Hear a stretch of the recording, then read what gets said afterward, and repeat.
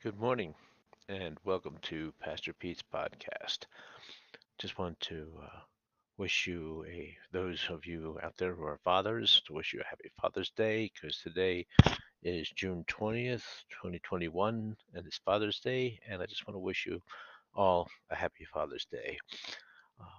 Again, we are walking. This is episode 5 of our journey or walk through James, the book of James in the Holy Bible. And this is, if I haven't said it, this is Pastor Pete's podcast. I think I already said it, but that's okay. Just to, if you're tuning in late, you know where you're at. Anyway, we are in James and in the book of James. And remember the last time, just give a quick recap. Last time we saw how much favoritism is not um, is not acceptable to God. That it's just a way. It's not showing the love or glorifying God in any way. It's just um, elevating yourself over others, and you know how much God detests that. Anyway, we're going to go on in James, and let's open up with prayer. Heavenly Father, I just thank you for this day. I thank you that you are our Father, and whether we have good or bad issues with our fathers, that you are the ultimate, perfect, loving Father, and that there are no issues that we should have with you.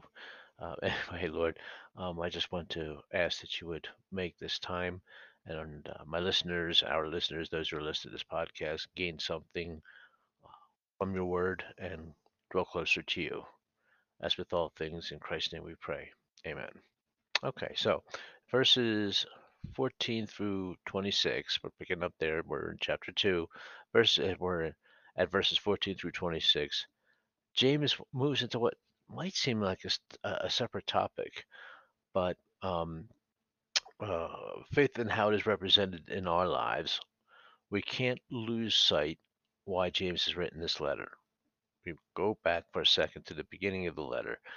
Remember, he's writing to the 12 scattered tribes, Jewish believers who are being persecuted for their beliefs. He is helping them understand why they are facing these trials, as well as how to stay the course. He does not have time to develop theology. He doesn't. He just enough to tell how it applies to them and how they should apply it to their lives. Why doesn't he have time? Well, because of the world was a much bigger place then, as far as um, time to send messages or time to send letters or time to reach other folks. Remember back then, as I said last time, that the way to get there was by by camel or by horseback and by sailboats and that sort of thing, or even walking. But there was no internet, as you well know, or any of those kinds of things, those modern conveniences that we have that make our world a much smaller world today. Anyway, he doesn't have time to develop theology, so he has to get right to the point. So verses 14 through 17, he says, "What good is it, my brothers and sisters, if someone claims to have faith?" Remember, faith is the big deal with James. If someone claims to have faith but no deeds, can such faith save them? Suppose a brother or sister is without clothes and daily food.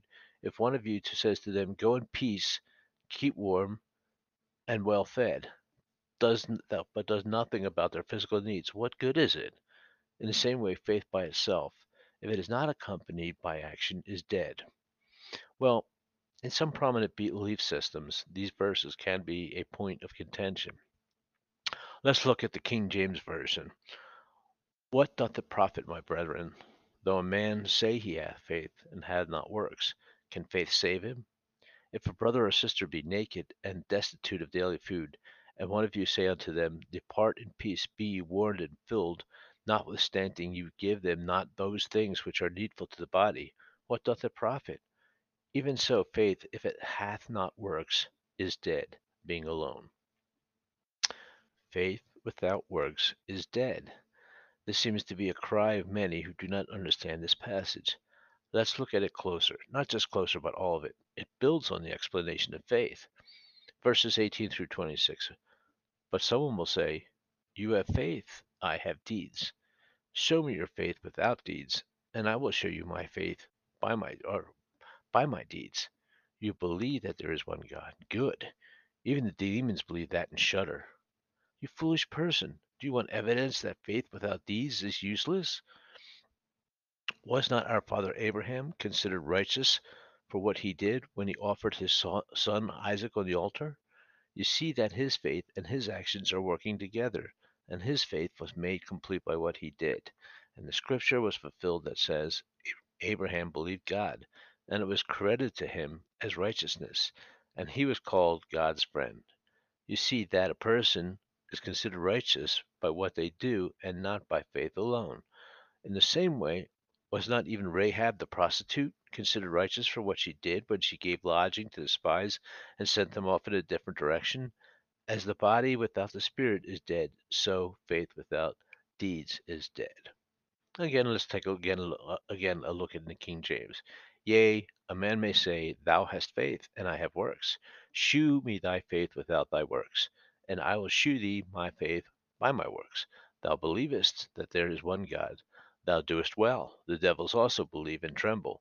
But wilt thou know, O vain man, that faith without works is dead? Was not Abraham our father justified by his works, when he had offered Isaac his son upon the altar? Seest thou how faith wrought with his works, and by faith was made perfect, and by works was faith made perfect? And the scripture was fulfilled with which saith, Abraham believed God, and it was imputed unto him for righteousness, and he was called the friend of God. You see then how that by fakes, excuse me, then how that by works a man is justified, and not by faith only. Likewise, also was not Rahab the harlot justified by works, when she had received the messengers and had sent them out another way? For as the body without the spirit is dead, so faith without works is dead also. So, what does this tell us? Well, honestly, if you read this and you read it correctly, faith comes first, always, not works.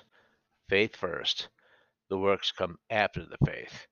It's stated in so many ways in both the old King James Version and the modern NIV, NASB, ESV, and the others as well. There are others as well.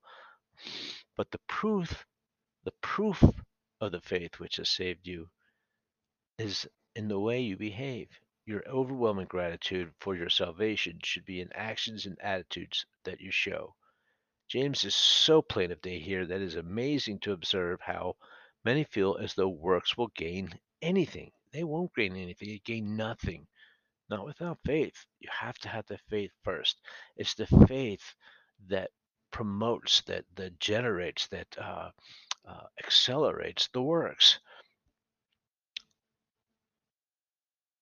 Verses 18 through 19. But someone will say, You have faith. I have deeds. Show me your faith without deeds, and I will show you my faith by my deeds. I will show you my faith by my deeds. That's critical there. By my deeds. The deeds prove out the faith, not the faith prove out the deeds. You believe that there is one God? Good. Even the demons believe that and shudder. By my deeds. Here, James clearly is showing that while belief is a critical component, it is not enough. The trust component is implied. It is implied. In faith, we believe in God, we surrender His will, and we trust that He is in control.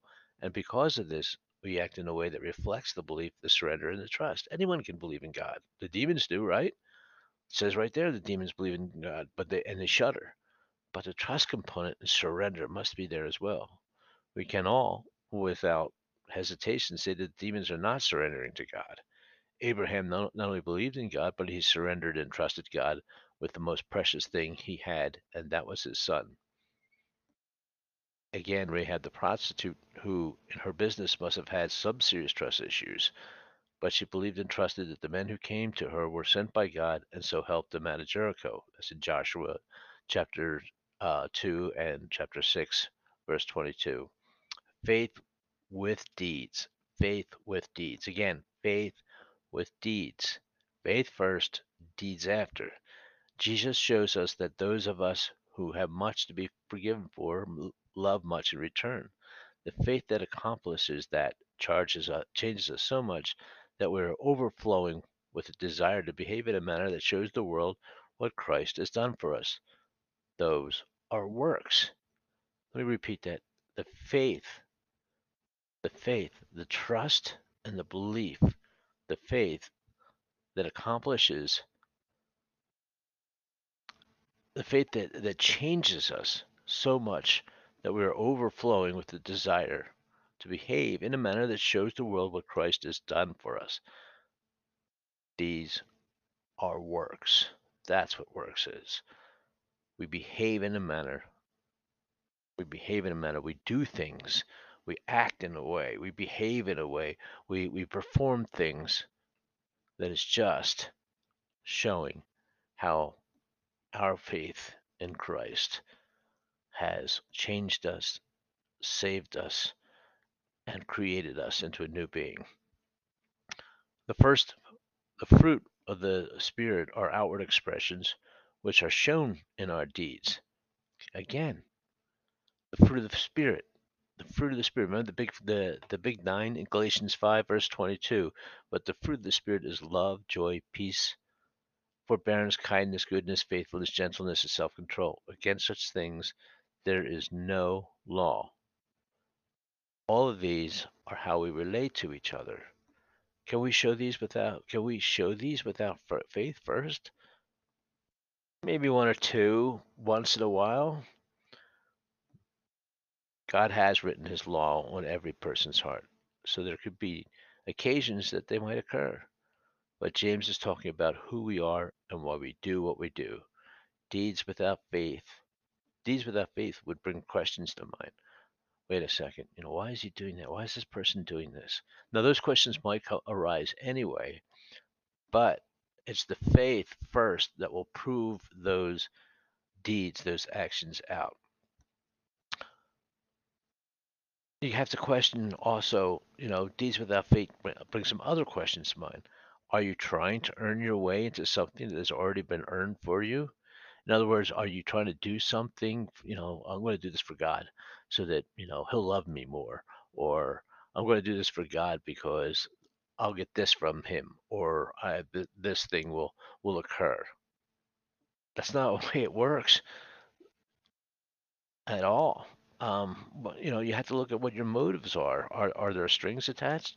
We should always question our motives of the things we do and say. Are we doing something or not doing something out of faith or out of fear? There are aspects of faith which seem to indicate an opposing relationship between fear and faith. Is your faith alive and apparent by your deeds? These are questions you need to ask yourself. But remember, in all things, anything that you do should be proving the faith. Should not be your actions should be that which came after you had the faith. That showing how much you have faith in what God has done for you. And so now these actions that you do, these deeds that you do, just come out of you naturally. Well, I'm going to cut us a little bit shorter today and um, stop next episode. We will be picking up with chapter 3. So if you get a chance, start reading chapter 3, and we will move along with chapter 3 and go forward into our journey. Thank you all for listening, and I hope you have a wonderful week, and can't wait to be speaking to you again next week. God bless you all.